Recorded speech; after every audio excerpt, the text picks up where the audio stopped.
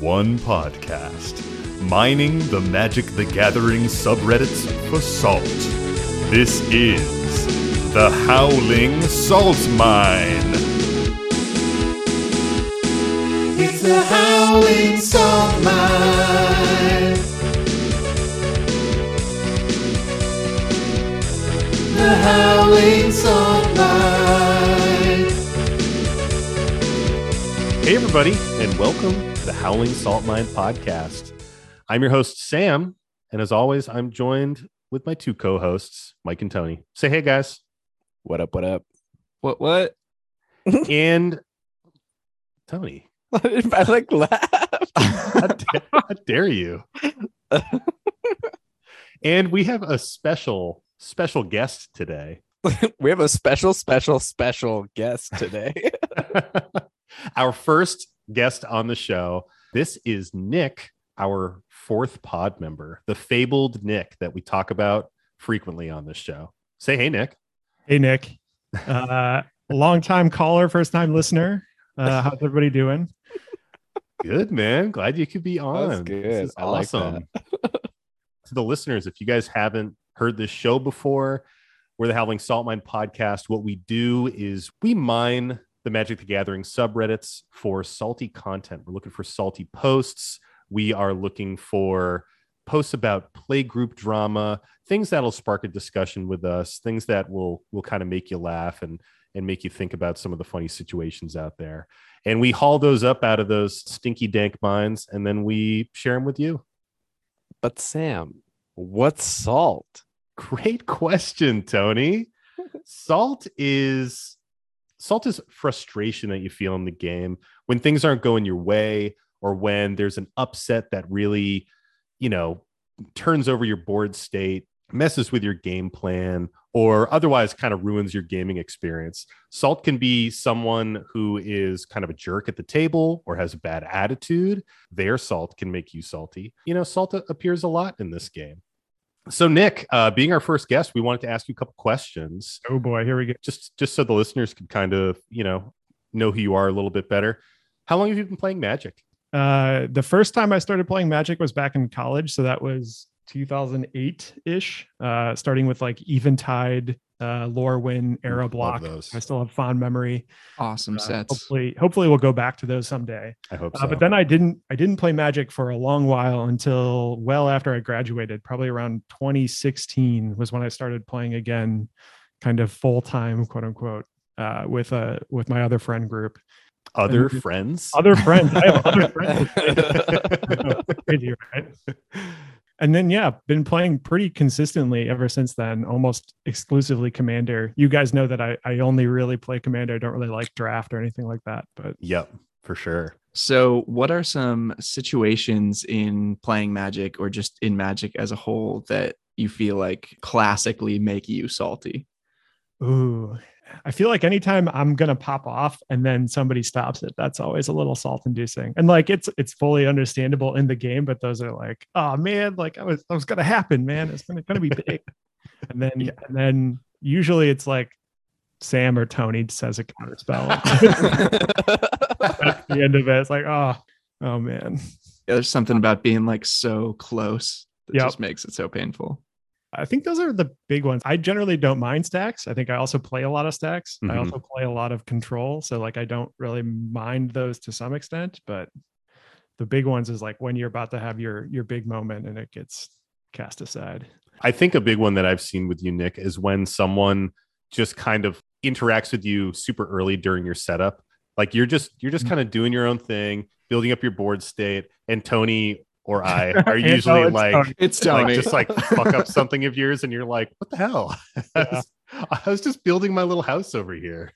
I'm not sure how much like background has been shared here yet, but Tony and I generally tend to have an ongoing grudge with each other during and it is not something that ever ends or is only limited to one game. It is consistent. We consistently trade salty blows with each other between games. One of my favorite parts about that is I think you guys had played a few times before Tony invited me to come along. Yeah. From my very first game playing with you guys, I remember the two of you being like, already like blood feuded. So it's like it's been something like literally for years since like the first time I played with you guys, which is awesome. And I think it's interesting because it kind of stems from the fact that Nick and I played together first. Mhm. So like I played in the pod with the other friends a little bit. And like I only really knew Nick. So I felt like I'll just target Nick stuff because like I know Nick. And then when we started playing with you guys, it was almost the reverse of that. It's like, well, they're new and Nick's here, so I'll target Nick. Like, it's just what seemed to work, you know. I love that dynamic. I mean, there are so many games where, like, especially when we used to play in person more often, where like we'd start playing, you two would start feuding. Mike and I would just look at each other and be like, "Hey, we can take it easy this game. The pressure's off of us. We know how this one's gonna go." Oh, this is a low damage game for me. Nice. Yeah, you guys are just building board states, and Nick and I are like fucking destroying each other over like in the beginning of the game. Someone stopped one little thing. I will say, in my defense, I think Tony generally holds more of a grudge than I do. Oh yeah. What? Tony gets hit by 1 damage, and then the rest of his attacks go at whoever hit him. Right. I do start many games with that sort of thought in mind. Like the first thing that happens to me, everything's just going there. You got to teach them a lesson. Got to let them know. Can't fuck with your shit, you know? Oh man, so good. All right, guys. Well, let's get into it, huh? So I got a few great posts here. This first post comes to us from user Messing with Lions. If you guys see user Messing with Lions on the EDH subreddits, go give them an upvote. And this is titled "Group Hug Players, Please Stop Being a Hidden Combo Deck."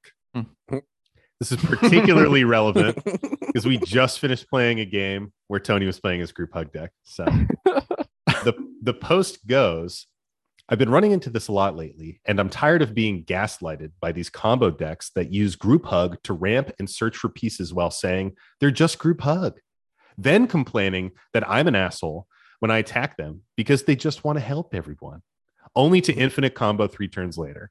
I'm perfectly happy to play against any archetype. Just don't lie about what you are and use it as a way to yell at people for attacking you. Combo decks are fine. Just don't lie and say your group hug. End of rant." I like that they cupped it off there. End of rant.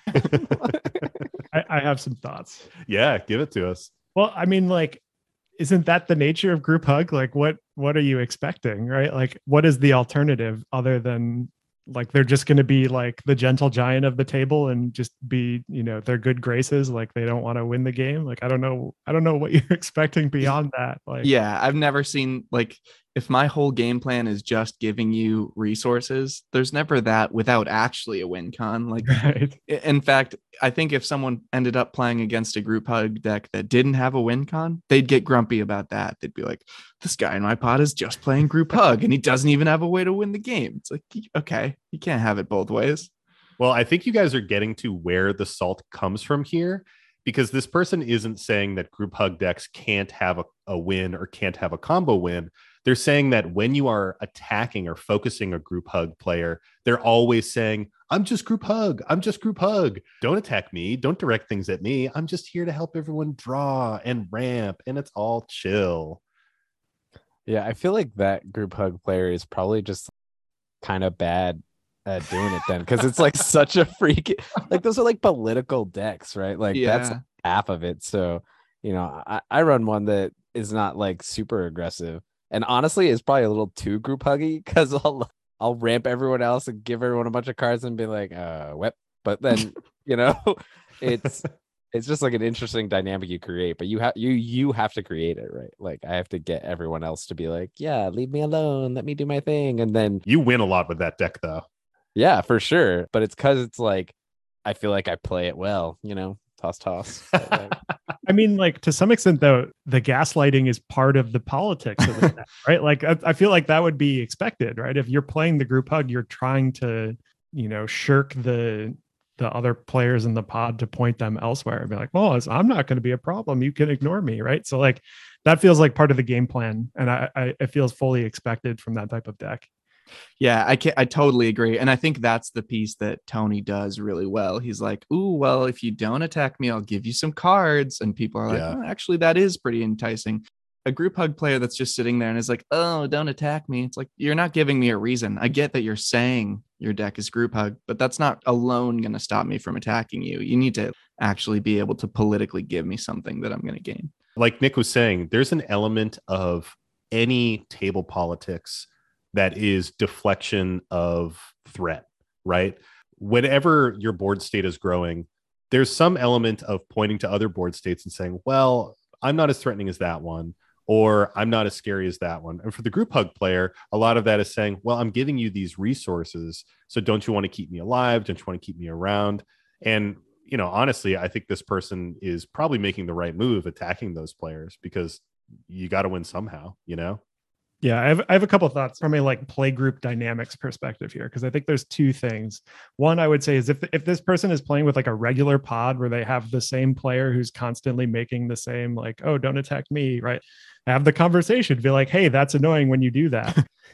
You know, when you guys are talking about me being the most powerful on the table, I tend to shut up and just like let you guys debate it out rather than like I've learned my lesson enough times to try and intervene. Like I'm not a big threat. Like I'll just sit there quietly, like watching you guys talk about stuff. And maybe that's what this group needs to take on is like rather than trying to be super political and in talk, just take a moment to step aside and let them talk it out about what's going on. Yeah, that's a good point. Sometimes by protesting too much at a table, you kind of put more focus on yourself. Right. You know, like Tony does this all the fucking time. What do you mean my deck's not janky? Oh, wow, Seaborn. Oh, guys, Seaborn just came down. Wow. Did you guys see that? That's scary. This It's is on Sam's 100. board. Did you guys see that? This is 100% a problem of like the boy who cried wolf, though. Yeah. I feel like I do feel like sometimes now when we do play, there are things that I'm like, no, that really is a problem. And I feel like Sam in particular feeds into this. And it's like, oh, Tony's just doing the thing that Tony does. And it's almost become established. But like, you know, at the end of the day, It's so like true. circling back to this post, it seems like the major piece is just that they're wombo comboing, and like that wasn't what people were sort of led to believe. But Yeah. so what are people thinking? What's the salt rating here? Nick, do you want to give us your first salt rating? Love to hear it. Yeah, I would say 3 McDonald's packets of salt, little tiny baby ones. Nothing too crazy, but still enough to spice it up a bit. Oh, absolutely. I double down on that. I think you're tasting it here. You're definitely noticing that there's some extra salt added, but it's not so much that it's going to like stop, you know, these people from playing together again or anything. A lot of it could probably be avoided by a simple, like, hey, maybe try and not just whine when I attack you and like give me a reason not to. Well, I feel like anytime anybody ends a post with the phrase "end rant," right, that's a good sign of like what the prospective salt rating might be. Right? Yeah, Definitely not 0. That's for sure. yeah. Yeah, I agree. I mean, there's definitely some salt here. Clearly, just frustrations with like that table dynamic of somebody constantly deflecting over and over again. And again, you gotta, like we've been saying, you gotta understand that every deck, if it's built right, has a win con and wants to win at some point. And you are going to get attacked. Even if you're giving everybody else some advantage, you got to be ready to take some damage. And you can't always just be like, don't attack me, because otherwise the other people won't win ever. Sweet. On to the next one, guys. No one cares what you think on that one, Tony. Yeah. I don't want to Like, know I the don't salt rating. Always give one, and like I'm cool with that. All right. We are going to talk about one. This is in a very similar vein. This one comes to us from one of our friends on Reddit. And the title here is Stop Complaining About Being Targeted. It's extremely annoying and brings the whole mood of the table down. Wow, what a follow-up. What a follow-up I know, here. right? Little collar tune for me on that one. And it goes. There's a guy at my LGS that plays a Kalia deck. I'm assuming Kalia of the Vast, which I don't really have a problem with. But you best believe that if I ever have a way to stop or slow down the deck, I'm going to go for it. The other day, I was playing my Ruhan Giant Tribal Voltron deck and used Swords to Plowshares on his Kalia as soon as it was casted. I can get being a little salty about that. But then during combat on my turn, the random selection that my commander does, I rolled for him, the Kalia player. So I wasn't even focusing him, just my extremely angry commander having a tantrum. And he had no blockers. So he got slammed for 11 when all was said and done. And since I had Ryu in play, one of the newer samurai cards, I got another combat phase and rolled him again. So he died on turn 5 or something. Obviously, that would be annoying, especially because he just got really unlucky back to back on the random selection. But he proceeded to start complaining about he always gets targeted whenever he plays this deck. And it's not fair because it's his favorite deck and he doesn't get to play it. It was only the second game by that point, but everyone basically had enough after his whining, and we called it quits. If you are the biggest threat on the table, you are going to be targeted. Don't play a deck that is ungodly strong if you aren't ready to be targeted. Well said. Yeah, for real. Like there are certain commanders that you just can't leave. Like if you just leave it there, yeah, they're just gonna steamroll every time. Like value like that, that's like similar to like a prismatic bridge deck. Getting free huge spells in Magic is super powerful. So like you have to target those people. I want to just read a couple of these cards in the post just so the listeners have context. I think a lot of people know who Kalia of the Vast is, but it's a legendary creature human cleric for 1, a red, a white, and a black.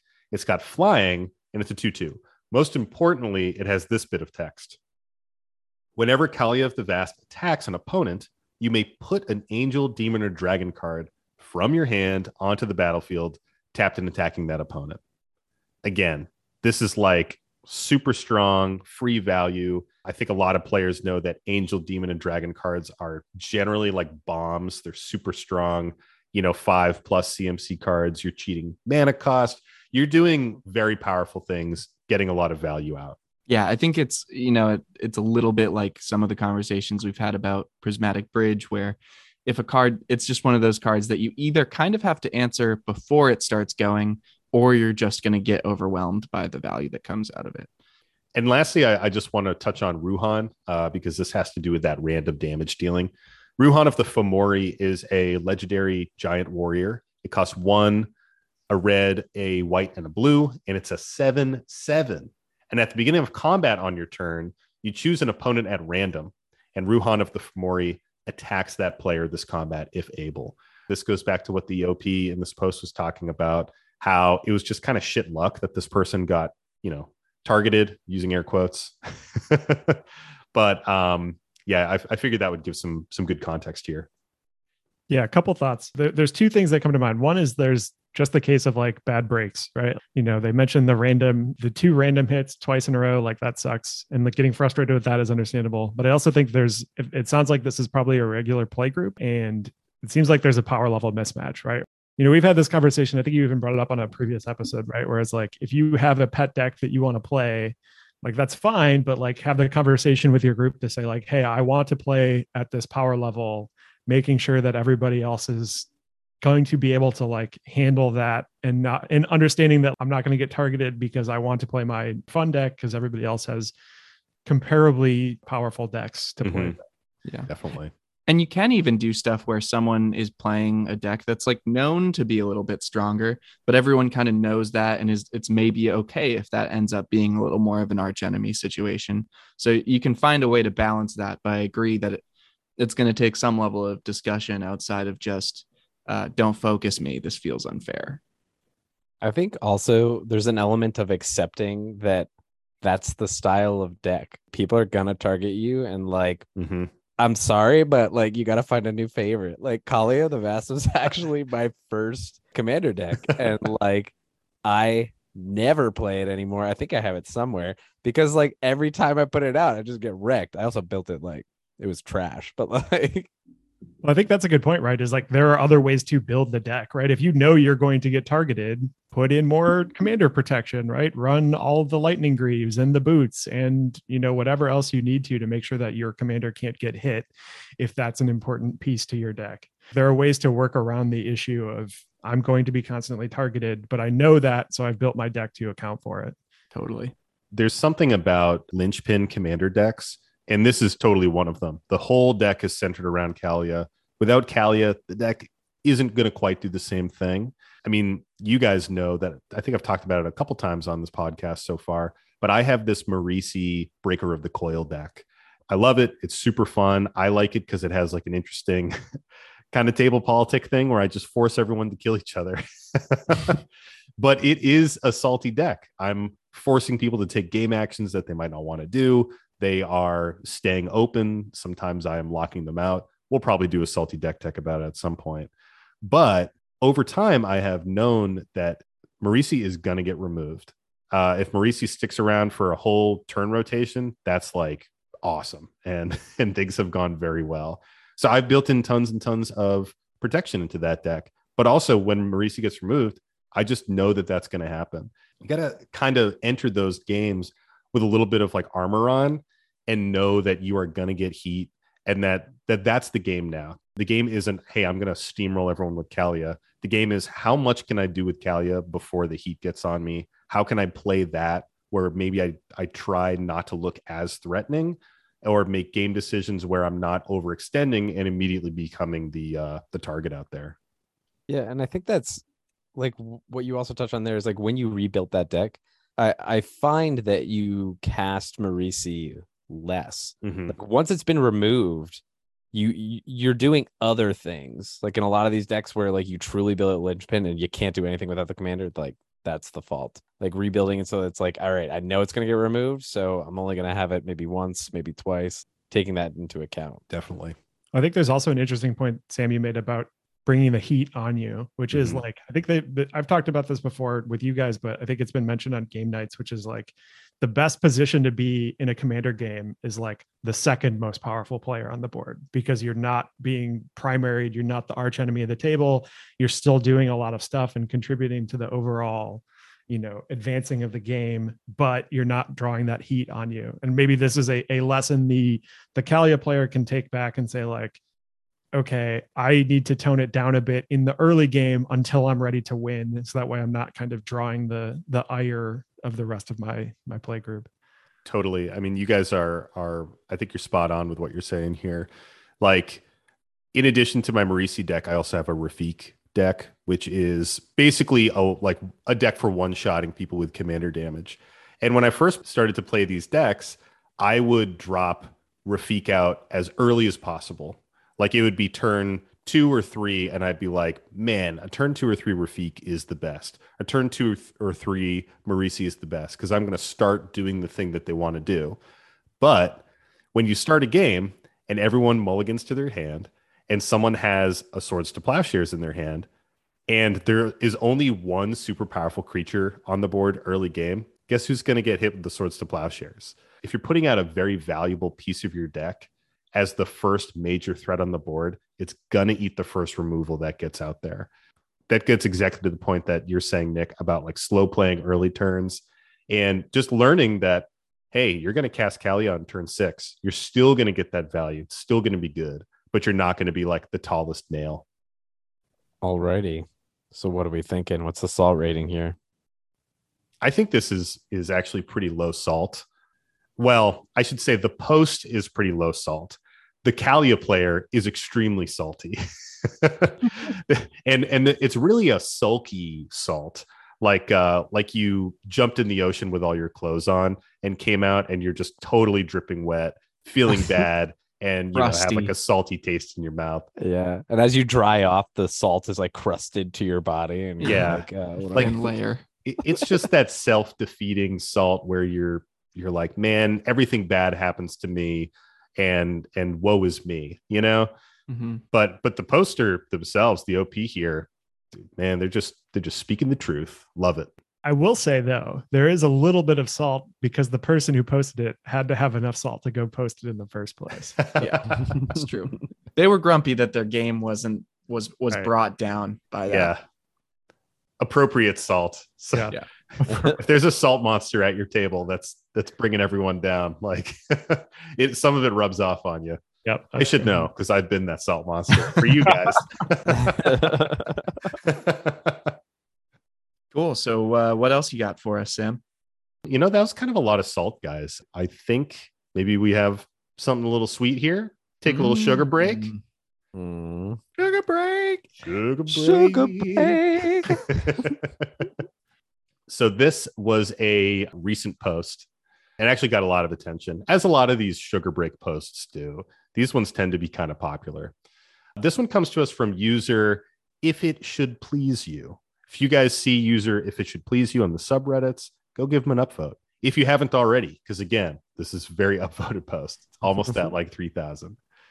And the post is titled, Sold My Deck to a Kid Yesterday. And it goes, I was visiting a friend in a city a few hours away from my place and decided to hit up a card shop while I was around. There was this dad with his little girl playing in a pod that I joined because they needed a fourth. I made a shoebox Minsk and Boo Timeless Heroes deck after I bought a Commander Legends box. The little girl, I'd say she was around 10ish, really liked that I made a hamster to fight with and kept laughing when I would say, I'll throw a hamster at your face and go for the eyes, Boo.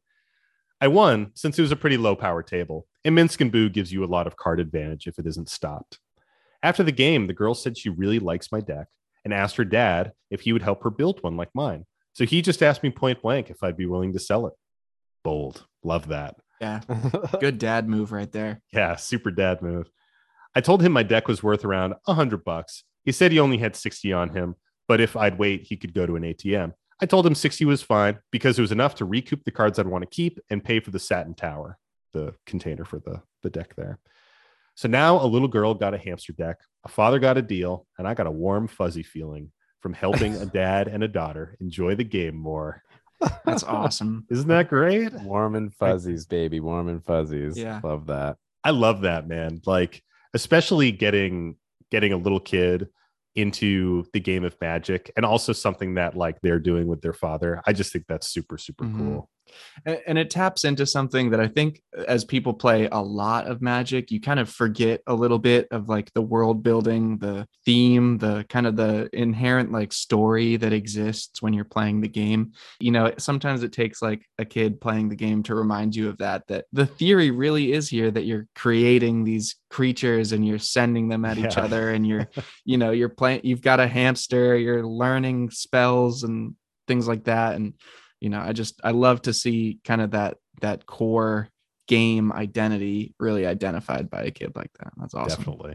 Yeah, I totally get that. I remember like before I even played Magic, like I had just like random cards that I had picked up, you know, when I was a kid. And my favorite card, knew nothing about the game, nothing about the story, but Phyrexian Reaper is this like heavy metal looking dude, like skeleton. He's got this kind of, it looks like a combination between like a guitar and a machine gun that he's kind of like holstering. I'm like, oh, this is so cool. Magic is amazing. Like, this is so awesome. And like that card in particular was like, you know, to this girl, it sounds like it's the hamster, but for me, that was definitely one of the more memorable ones from my childhood. So I appreciate that. Definitely. Yeah. I love that childhood wonderment that comes with games like this. You know, sometimes we focus so much on the mechanics that you kind of lose sight of like the imagination aspect of it that you guys are talking about. You know, I remember when I first got into card games in general, I bought cards for this game that is now defunct, was an amazing game called Magi Nation. And I didn't even play it. I would just put the cards out and look at them. And I loved like the art, and I would just look at them.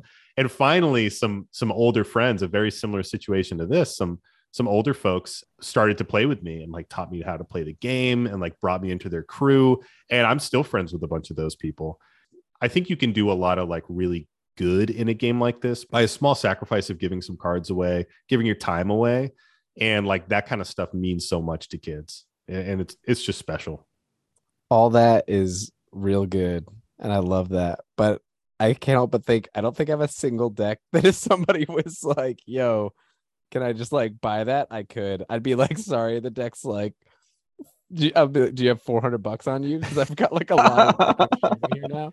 I've just like collected too long, and like I feel like I used to have decks that were like $50, and that was it. And like I've been playing for a while now, so like I just don't have those. Like I don't bring those around, but I'm super happy that he was like able to do that, because I think everything we're touching on is great. Just buys a CDH deck for his daughter. I know, that's what that Timna Thrasios Razakats deck is so cool. I just love to imagine I just love the themes drawing of it. cards and putting land into play. Actually, I guess I got that one that's like a fully proxied CDH deck that was like $30. And so like I could do that one. Tony, proxies are illegal. What are you talking about? I don't use Playtest proxies. cards. Playtest cards. Yeah. Well, that was sweet, guys. Nice little sugar break. Yum. Ready for more salt? Bring the salt.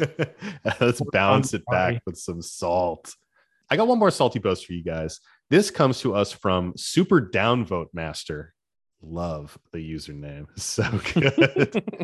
And this actually comes from the Magic TCG subreddit. We are straying outside of our comfort zone, outside of our safe haven of the EDH subreddit into dangerous territory here. How do you tell the guy in your play group nicely that his decks are too strong? And the post goes, we play casually, and he's building decks that are consistently way better than ours. It's getting to the point that I almost don't want to invite him anymore because he constantly wins and he doesn't have a clue how it's a buzzkill for the rest of the group.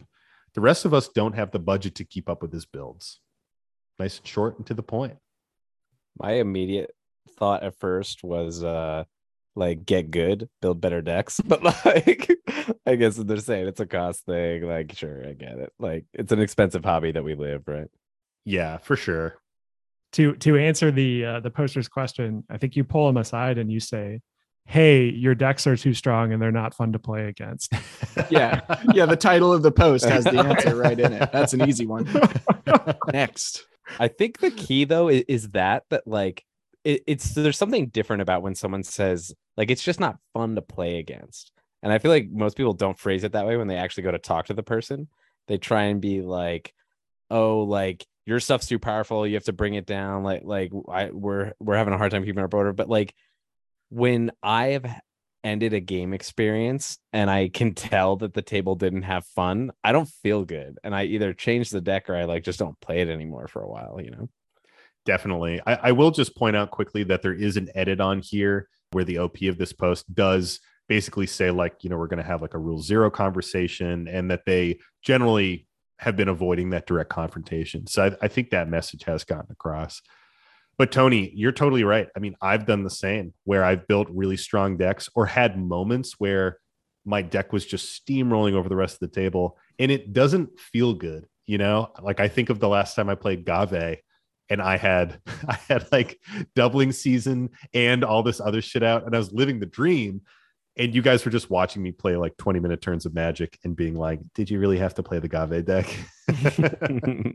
I think everybody goes through that phase of deck building where like you get so involved in the headspace of building the deck and like thinking about what it's going to be like to play it from your perspective that you totally forget what it means for the rest of the play group. Definitely. Like I know you've done the same because I did the same thing. Build a Memnarch deck and then be like, oh yeah, this deck is going to be so awesome. I'm going to steal everybody's stuff. It's going to be so cool to like play everybody else's cards. And then you play that deck one time and you just look at the like dejected faces across the pod as everybody's like, you're sad. Really? Friends. Like, oh no, not Memnarch again. And then you play that deck never again. And then it goes into the recycle bin. Yeah. And we've talked about a few ways to deal with some stuff like this too, building each other decks or setting a budget limit. There's a lot of ways you can deal with it if you want to set some hard caps. But another thing to think about just is like, if someone showed up with exactly the deck that you're building and sat across the table from you, would you be excited to play against it? If you say yes, you're excited to play against the Memnarch deck you built, sit down and have a long think because it's not fucking true because you're lying because it's not true and you're lying. So it is a little bit of like player empathy and the guy in your pod might not have that. And if that's true, then yeah, you have to have that conversation with them. I mean, I think there's a point here, which is like, you have to have the rule to 0 discussion. You need to be more thoughtful about deck building. And like, to some extent, right, if you want to build the mean deck, that's fine. But again, like if you talk about it ahead of time and you're playing other mean decks, then everybody, knows what to expect. I think I want to say it was like Playing with Power, one of the other CDH play groups that has like a podcast. They have a saying where it's like, if everybody shows up to a table with nukes and a nuke goes off, no one is surprised and no one is kind of hurt by that. Probably It's a something great- this play group could embrace as well. Yeah. I think I should take the opportunity now, because we have our full pod here on the episode. I do want to take this opportunity to talk a little bit about how we generally handle this stuff. I mean, Mike already mentioned that we've done things like build decks for each other and stuff like that. But very often one of us will build a new deck, bring it to the table, and we'll play a game. And sometimes at the end of that game, we will kind of have a discussion and say, hey, that was too strong for the table, you know? And we kind of fall in a few different power levels. We've talked about how we play CDH and we keep that totally separate from casual. But within casual, we sort of have these soft power levels that our group has defined because our meta is tight. And we have like low, mid, and high. Doesn't seem super complicated, but a lot of thought and experience has gone into where we feel those levels fall. And when we build a new deck, or when we sit down to play a game, we can call out one of those power levels, grab our decks that match into those general categories, and generally have a really good time. And sometimes you build a deck and you put it down at a medium table, and hey, turns out it was high power, and Willow Dusk killed everybody really fast, and we're all mad about it. Or your name is Tony, and every time people say let's play a medium or low power game, you bust out your jank spank warden and then Grenzo. up, and then say, oh wow, I'm surprised, that doesn't usually happen, I never win. Yeah, and I mean, I think in general, a lot of my decks are just straight up worse than a lot of the decks you guys build. Like my things often like fall a little bit behind the power curve, but there's an element of that can be okay too. Sometimes you bring a mid power to a high power game, and as long as you're not completely like schlepping along and you're maybe interacting once or twice, like you can still have a good time with there being a power imbalance, but it becomes a little more important to be aware that you're signing up for that rather than that being like a blind surprise or something that's happening every game. Definitely. I mean, I think there's a big part of this too, which is like there is a significant difference between the like consistent pod versus the playing at a game shop with some set of strangers. Maybe there's some consistent phases that you're playing with repeatedly, but in general, right? Our meta is consistent because we are consistent and we play with each other all the time. So I don't know how much that will translate into the like, low, mid, and high might not work at a local game shop, but yeah. So circling back to the post, what's the salt rating, boys? It feels pretty low to me. Yeah. I mean, I think the fact that like they had the edit to say like, yeah, you're right, we're going to go have the talk, right? Like this was a low sodium soy sauce to me.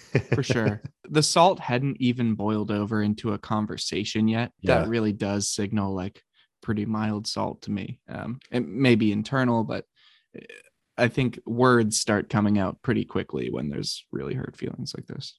Yeah, this is like a premonition of salt, and this person is taking the right actions and doing the right things to really have that conversation and kind of create a balanced play group like what we're talking about. Yeah, they could have skipped the Reddit post and gone right into talking with this person. That would have been fine too. But Hey, it's fine to seek advice. Nothing wrong. That's why with for that. me, I feel like it's like at a fancy restaurant when they give you the nice bread and it's got the salt on top. Like it all seems nice until you hit it, and then you're like, oh yeah, there's some salt there. like a finishing salt. Yeah. Like you see salt. Well, guys, I think it is that time, the time of the week. It comes every week where we ask Mike, what's the salty card of the week? Oh boy. I've chosen a special one. I've tried to pick something that I thought our guest would enjoy conversing about here. And so our salty card of the week here is Negan, the Cold-Blooded. So this is 2, a red, a white, and a black. It's a legendary creature, human rogue. It has, when Negan enters the battlefield, you and target opponent each secretly choose a creature that player controls. Then those choices are revealed, and that player sacrifices those creatures. Whenever an opponent sacrifices a creature, you create a treasure token. It is a 4/3. And now a very important, relevant part about this is that this card was released during the Walking Dead Secret Lair drop. Oh man. So I'll start it off with you, Nick. Nick, does this card make you salty?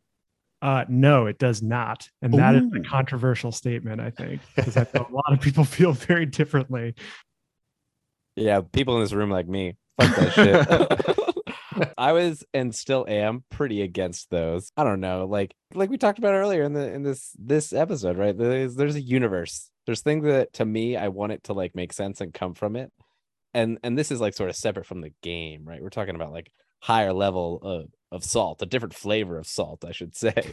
But I definitely feel that. I thoroughly enjoyed eating all of the salt when this was announced. I really loved just reading all of the tears and everybody complaining about, oh, this is the end of Magic. I'm never buying another Magic card again. Very, very enjoyable. So I'm definitely like taking the full thing of soy sauce and dumping it everywhere. Yeah. That was wonderful to watch, because here we are, 2 years later, and Magic is still going just fine. And those people who said they would never buy cards probably bought cards. Yeah. And they're still doing it. Yeah. Yeah. For me, this card gives me no salt. Frankly, I think it's got some really dope mechanics.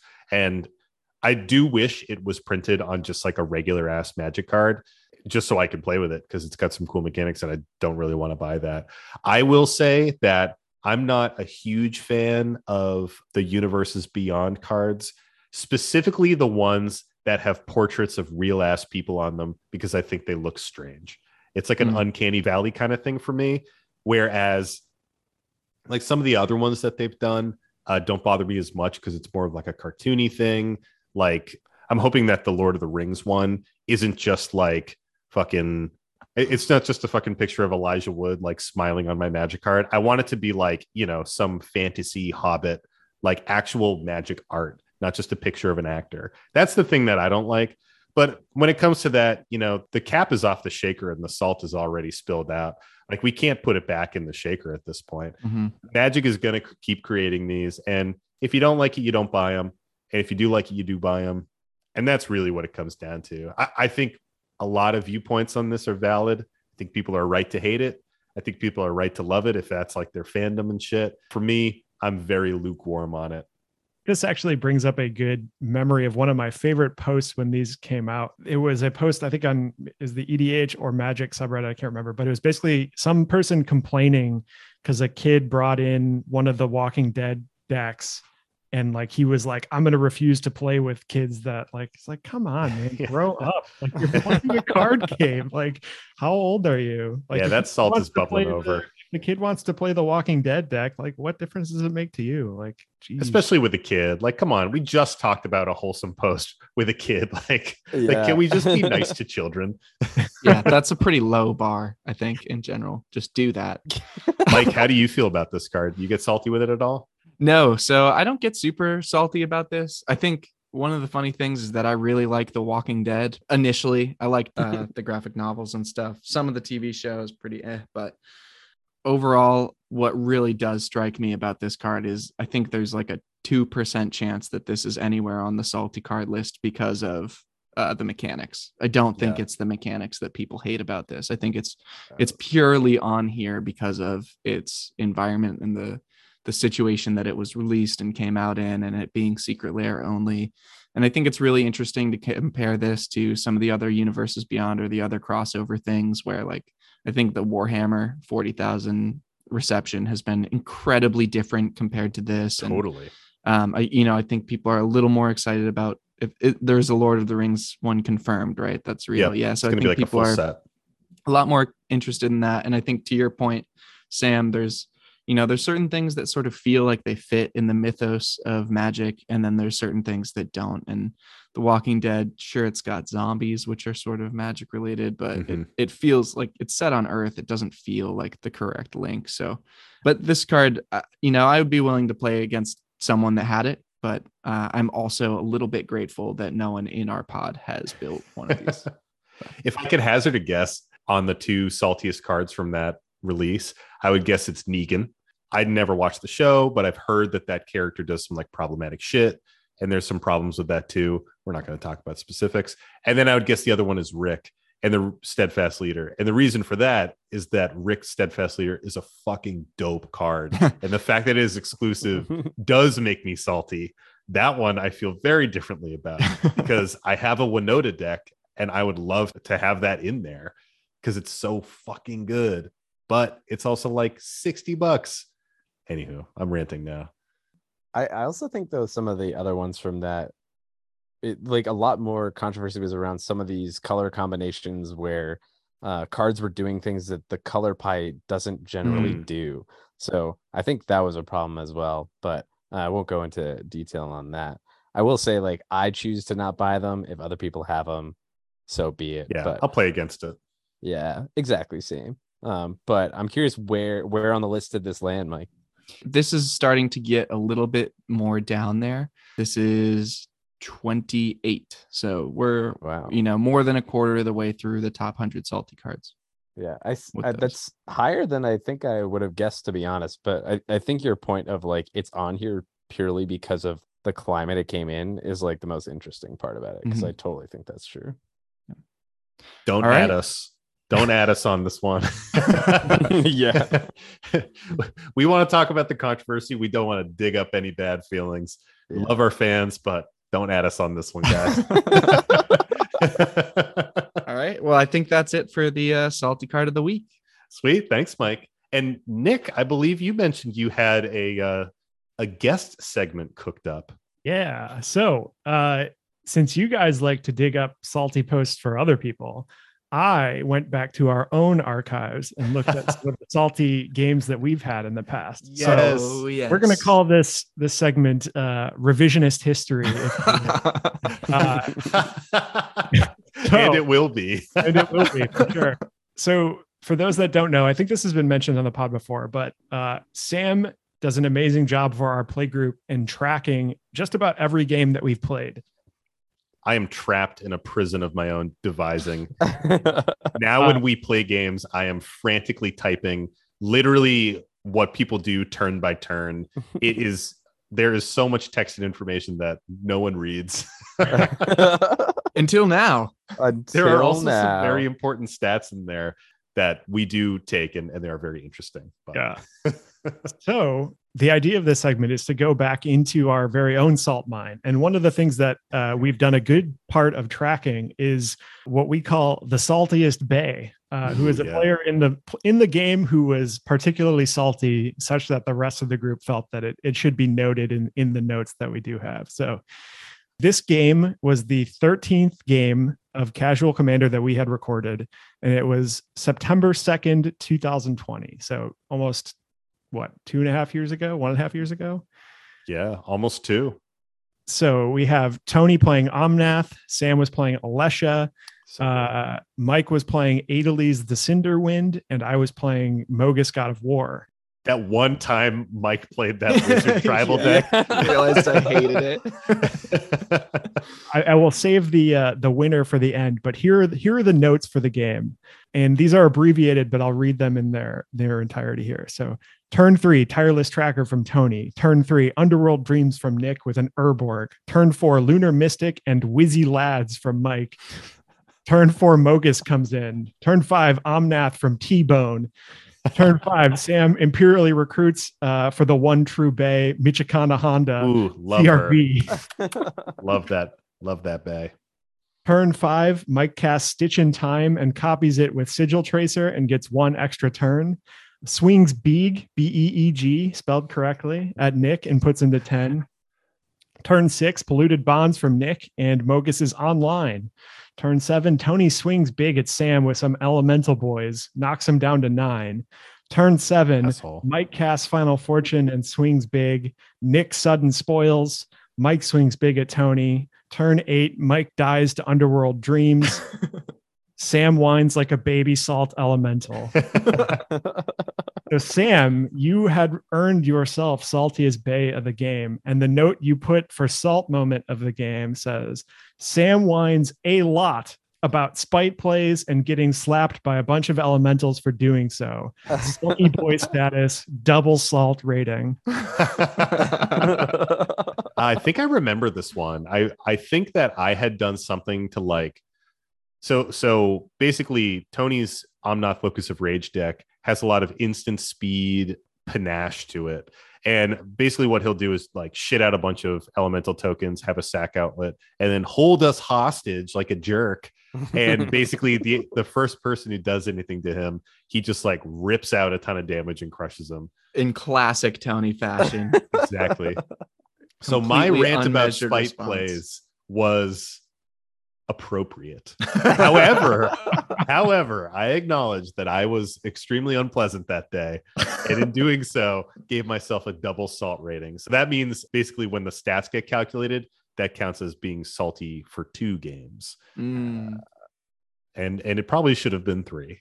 I was gonna say, I feel like I'm feeling some of that salt now. Like, I hope so. I'm weighing it on pretty thick. Was that the game that inspired you to get the Don't Be Salty gear?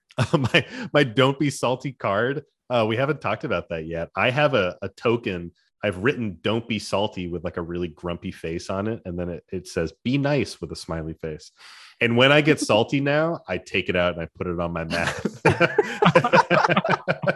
is that like a once a game thing for you, or like? No, dude, I'm like a recovered salt addict. Things are getting much better.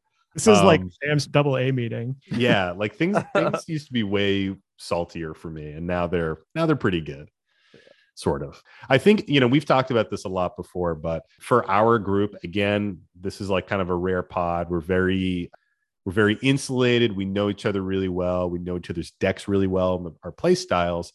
And because of that, we're able to do a lot of this fun stuff like tracker games and kind of have that extra layer of enjoyment.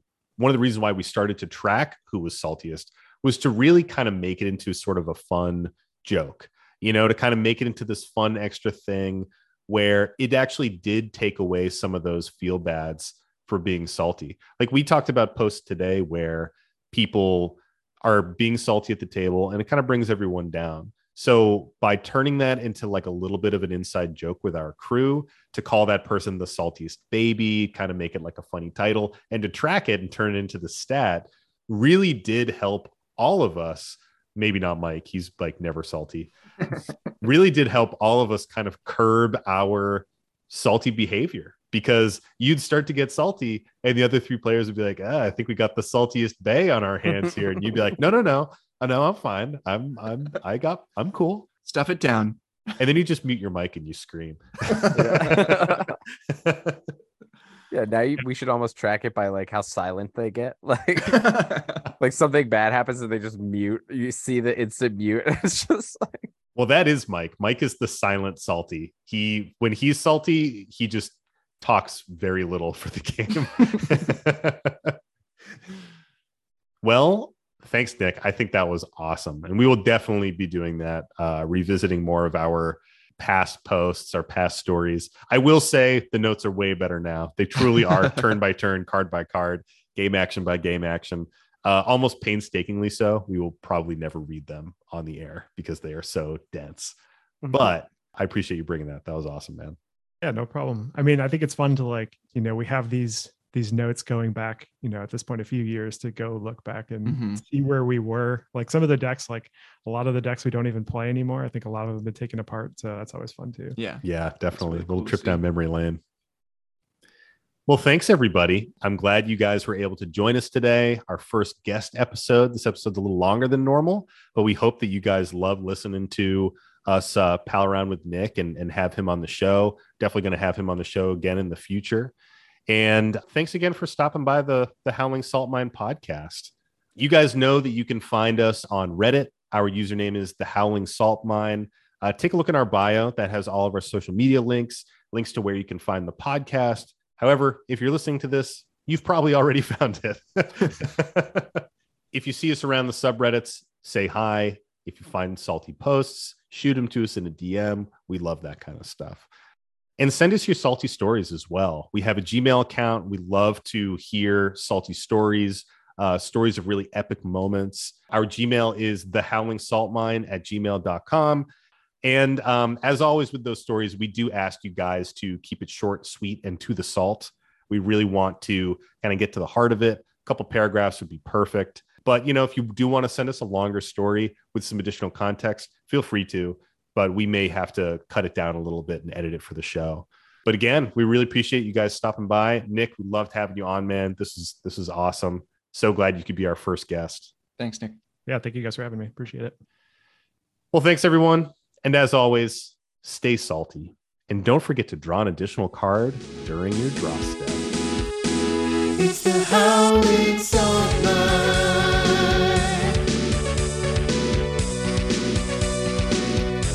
The howling salt mine. Got one more salty post. Got one more salty post for you. Oh, take that less dirty, please. That'll be in the outtakes for sure. Yeah, right. Definitely a contender.